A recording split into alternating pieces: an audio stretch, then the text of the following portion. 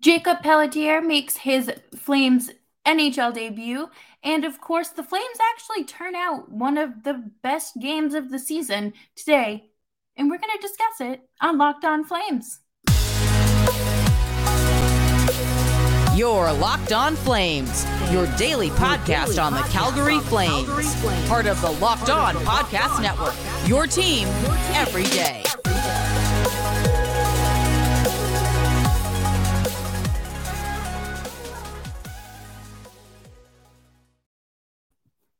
Hello, everyone, and welcome to Locked On Flames. Thank you so much for tuning into a weekend edition of the show. I figured we could dive on into Pelt's debut and some Daryl Sutter comments ahead of Gaudreau's homecoming on Monday, because we can never, ever have a quiet moment here in the Sea of Red. But if you are new here and you haven't subscribed yet, what are you waiting for?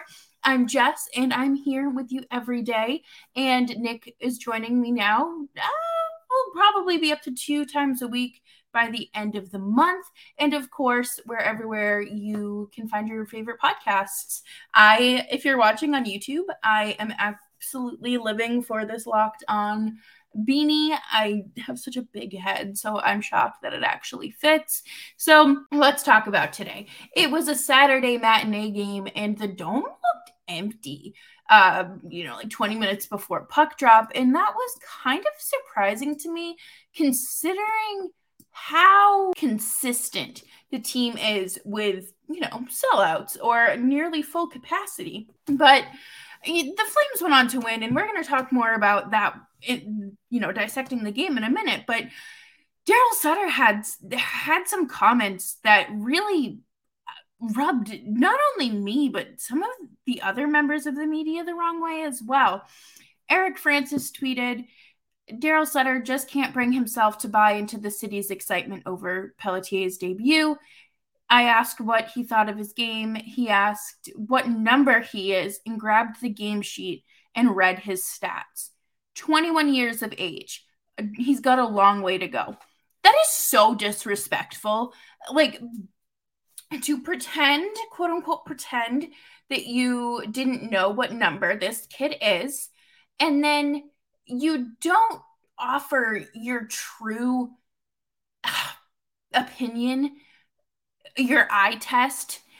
You read the stat line, and I think that he had like 6 minutes of even strength time, a minute of power play time, and things like that. But so TSN says 6 minutes and 35 seconds, 13 shifts, averaged 30 seconds a shift, 43 seconds on the power play, played 5 minutes and 52 seconds, and had 1 shot on net. So we're going to go through this thread by Salim Valji, who will be joining me later this week to talk about the Calgary Flames. But I wanted to go over this. Salim isn't one that holds back. He is someone who is honest and kind of tells it how it is, but in a much more eloquent way than I can. So Salim quote tweeted Eric Francis's tweet with the quote I just gave you. And he says, "I was a bit surprised by this too. Was also surprised by Sutter pretending to not know which number Pelletier was. And then instead of offering an honest assessment of his play, reading out his stat line and not offering his own thoughts. Not sure I understand the logic sometimes of Daryl Sutter's responses.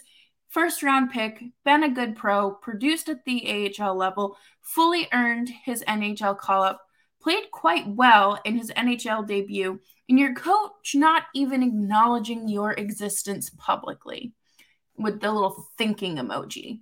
And I could not agree more, because I feel like there's a reason why people say Sutter doesn't like playing the young kids and he has an issue with the young kids.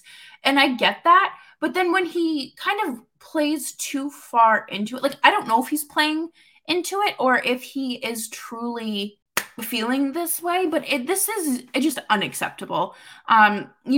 This feels like the exact opposite of what he said when he was discussing Pelt's not expectations, but kind of where he could be, and compared him to Mangiapane and Dylan Dubé, which is rather high praise, if you ask me. And I am shocked at how that went. I'm appalled because You know, he had those comments about Jonathan Huberdeau earlier in this season about him needing to go to the bathroom, and that's why he wasn't on the ice. And Huberdeau was actually on the medical table, and I guess, mind you, this is like a week into the season, like maybe a few weeks in at that point. And he upset Huberdeau. Huberdeau was like, I was on the medical table. Like, what? And that's how you want to start this season with your new acquisition? But back to Salem's thread. I've wondered about the potential cumulative effects of these media comments by Sutter, which have been numerous since training camp. Player/team morale, group dynamic/chemistry, perceptions that the organization isn't a welcoming environment. The sound bites have side effects.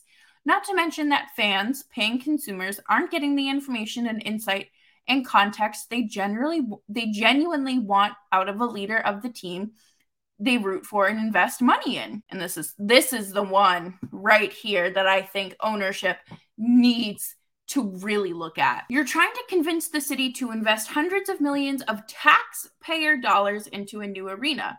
Decision makers who see these clips.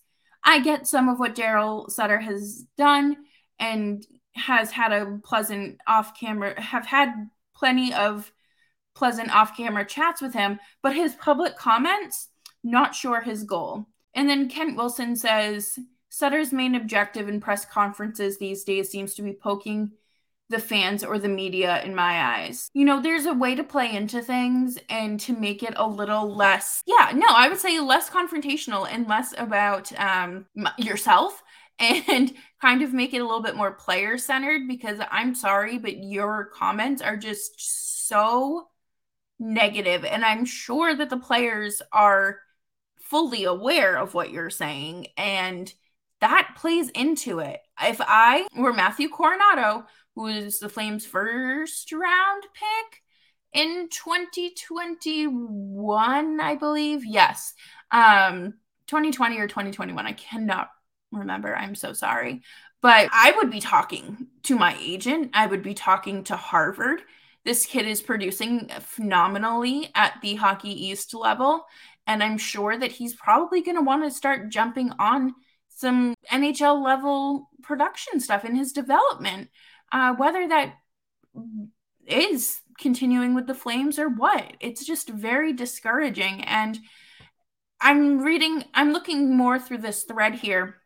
And Kent Wilson says, as soon as there's a whiff of the media or fans questioning him, Sutter turns into a level 10 troll. That's fine by me, I guess, as far as fans and media go, but the player in question didn't deserve this. I mean, yeah, I get trolling like a Bill Belichick, but Sutter's comments are a lot harsher, and they're definitely not as the delivery, like it's not landing the same way as a Bill Belichick comment would. And coming up next, we are going to talk about the game and how I think the Flames played and what on earth was going on out on the ice tonight. But before we do that, let's talk about our friends at Built Bar. We just got through the holiday season, and I know that my goal is to eat a little bit healthier this year.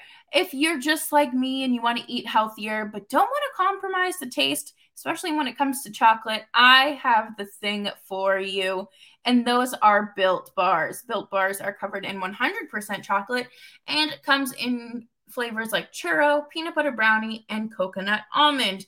These protein bars are, again, covered in 100% chocolate. They are low in calories, high in fiber, high in protein, and low in sugar and carbs. And if you are around a Walmart or Sam's Club, you don't have to wait around for a delivery from Built.com. Head on over to your local Sam's Club to pick up a 13-bar box with our hit flavors, brownie batter and churro. And you can thank me later. Thank you for tuning into Locked On Flames, and make sure you're following me on Twitter at Jess Belmosto. Sutter's comments aside, I will say today's game went exceptionally well. It was so great to see Pelletier out there go out there and do that solo lap. I think that's such an exciting moment. That's something that he's been waiting for so long, and especially like those final anticipation, like those final moments of being like, like this is it could happen any day. And then, yesterday you go out there and you practice with the fourth line, and then you find out today you're playing, and you finally get to live that up. So congratulations to Peltz. Just absolutely phenomenal. And just, it was great. I don't care that he only had one shot on goal, but he played every single shift like it was his last. And that's the kind of energy and urgency you need from this team. You need a little bit of youth thrown in there, okay? We've been over that. But going into this homestand, I said that the game against Tampa would be the one that's like acceptable to lose, because Tampa Bay is in an entirely different class than the Flames. And, you want to talk about the Avs being in a different class. I feel like the Tampa Bay Lightning are just absurd. Going into today's game, Braden Point had 27 goals, and Kucherov, I think, had like 65 points, compared to the Flames, where Kadri had 17 heading into today, and Lindholm had 41 points. Like, come on, look at that and tell me that there is not a stark difference between these two teams. I'm okay. I'm okay with how today turned out. I thought that they played very well. Once again, they're playing like an entirely different team in front of Dan Vladar. From the second they hit the ice, I did not recognize this team. They were high pace, high energy, clicking. That chemistry was going, and Dan Vladar looked fantastic. It's like they feel more confident playing in front of him. Maybe they should just fake it till you make it with Markstrom and hope that we can translate some of that over here, right? But one of the things that I noticed when they went down 2-1, I was sick to my stomach. I was like, this is it. This is it. This is where we have a repeat of the Avalanche game, and it's going to be like 17-1. But just by like the end of the third period, like by the end of the game, like it's going to look like a football score or something. But no. They scored 3 straight goals after Noah Hannifin's little oopsie daisies. Rasmus Andersson had a goal, and of course, Noah Hannifin had a 3-point game as well. I would just like to say that those two are, I think, growing into a very lethal combination on the ice. And I love it. I love every second of it. I know defensemen are turning into like two-way defensemen now, when people are like, the Norris Trophy just goes to whoever has the most points. But do you know how fun it is to watch like flashy defensemen out there? Like, there's a reason why Bobby Orr still gets talked about, because he could score. And I really enjoy watching defensemen score, especially when it's the Flames defenseman out there. But at one point, the Flames had double the shots on net compared to the Bolts. And when I looked at that, I had to make sure I was looking at the right thing. And Sportsnet wasn't like all messed up. But no, it ended up being 41-24 shots in Calgary's favor, which was just astonishing. I really liked what we saw out there on the ice. Again, I feel like this team, the issue is that they don't play the full 60 minutes at an acceptable, like they are not at 100%. You either have to come out at 110% and just kind of like, I don't want to say coast through the rest of the game, but pace yourself, or you got to crank it up to 150 and give yourself like a 7-goal lead by the first intermission, because this team they can't afford to get too comfortable. They can't. And Noah Hannifin just stick taps all around, had an excellent block. Nazem Kadri had a goal. Let me read through the box score here on NHL.com. I just had this pulled up. So Kadri had a goal. Toffoli had a goal. Rasmus Andersson, Dylan Dubé, Jonathan Huberdeau had the empty netter. and Blake Coleman.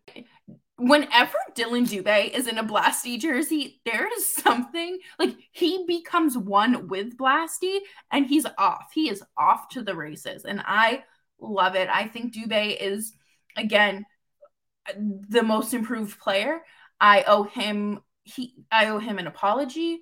I owe him some flowers. Like, and not that I've ever said anything like rude about him, but I just didn't know and didn't think he was capable of being that top line winger. He surprised us, and it's a delightful surprise to have.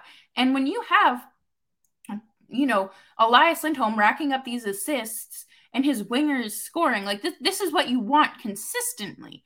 Kind of like last year. Like, I feel like the Flames are finally in a point where they're seeing Toffoli goals consistently. We aren't really seeing, I feel like, as many Elias Lindholm goals, but he doesn't have the same wingers as he did last year. But you could almost guarantee a goal from one of those three from your top line last year every game. And I think we're inching to that spot. So I will happily take it. I will take any of that, because this team, when they score first and have that kind of momentum behind them, they become a team that is so unrecognizable. I did not recognize that team out there tonight. This has to be one of their best performances, and of course, one of the most important wins of the season. I think that it, one, helps Pelletier's case. I think that it helps Dan Vladar's case. I don't really care what Daryl Sutter has to say about Peltz only having one shot on goal. Okay, well, I'm sure he had some butterflies. I'm sure that he didn't want to be fully in control. And you also had him down on the fourth line for a little bit. So I don't know what you expected. Playing him with higher quality players is more than likely going to be your shot at, getting more out of him. But coming up next, we are going to do our winners and losers of the week. Since yesterday, I recorded with no mic on. I had it muted the entire time. So let's just do that. I really think that, I need to preface this, because normally it is very, very, very difficult to narrow it down between like two losers. So only like one gets the crown, right? Like this week it was very easily Vox and severing ties and cutting their NHL or professional hockey, and I believe some MLS coverage as well, and that's incredibly disappointing. A good chunk of my friends and Locked On Network writers lost their jobs yesterday, Friday, middle of the month. It's devastating. The Ice Garden no longer being associated with SB Nation and monetized through Vox is devastating. The Ice Garden is your number one resource for women's hockey coverage when it comes to NCAA, Hockey East, professional, and Olympic. Like, it does not matter. They have it covered. Like, the Olympics, I remember following in 2018, and their Olympic coverage was spectacular. I learned so much about women's hockey through them. And to see that potentially go to the wayside right now is a little devastating. A little being an understatement. And, there is no right way to lay someone off. There is no reason why you should be laying off writers when hockey is growing at an exponential rate. You had SB Nation and Fansided have been launch pads to people's careers. It's just really upsetting to see, and I wish nothing but the best for the writers that are affected by this. And my winners of the week, I believe I have two. No, I don't. I lied. My winner of the week is the Chicago Sky season ticket holders.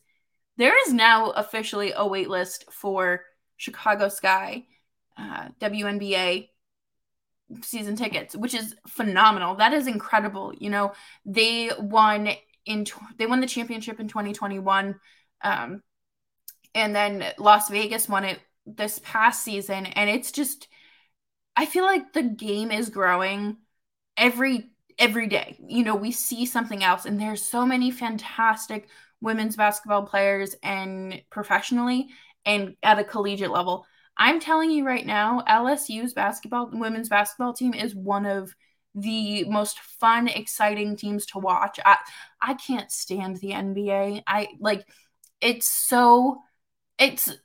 I'm not saying that like player run leagues are bad, but I feel like it has taken such a turn. Like, it's not as fun as it used to be. But it feels like there's just like, it's just run by the players, and it's not like this competitive thing. Like, you know who's going to be going to the championship every year, and it's not fun. Where, you know, with the WNBA or the collegiate side of hockey, you have this true level of competitiveness, and people want to be national champions. People want to be, you know, world champions. And there is nothing quite like watching women's sports grow. And I love it. And of course, the PHF also just renewed their, I guess, Discover credit card, Discover Bank has renewed their partnership with the PHF, which is oh so exciting. So congratulations to both of those leagues that are thriving. And of course, we have the World Cup, Women's World Cup going on, I believe, right now as well. It's on at ungodly hours for me because I think they're playing in like Australia or something. I can't. I love soccer, but no. I actually played soccer for a while. Loved that. Loved playing goalie. For those of you who might not follow me on Twitter, I tweet about this all the time whenever I watch soccer. But when my parents signed me up for soccer when I was like 4 or 5, and I went to play, and I didn't want to run.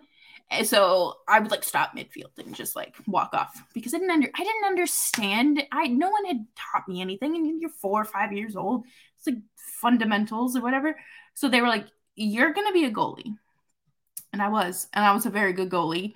I stopped playing because I wasn't having fun. Like, my town was way too competitive, and I wasn't good enough to be that competitive. So, story time with Jess here on Locked On Flames, and thank you all so much for hanging out with me. And I will see you tomorrow with, I guess Monday rather, with Jay from Locked On Blue Jackets as we discuss Johnny's homecoming here on Locked On Flames.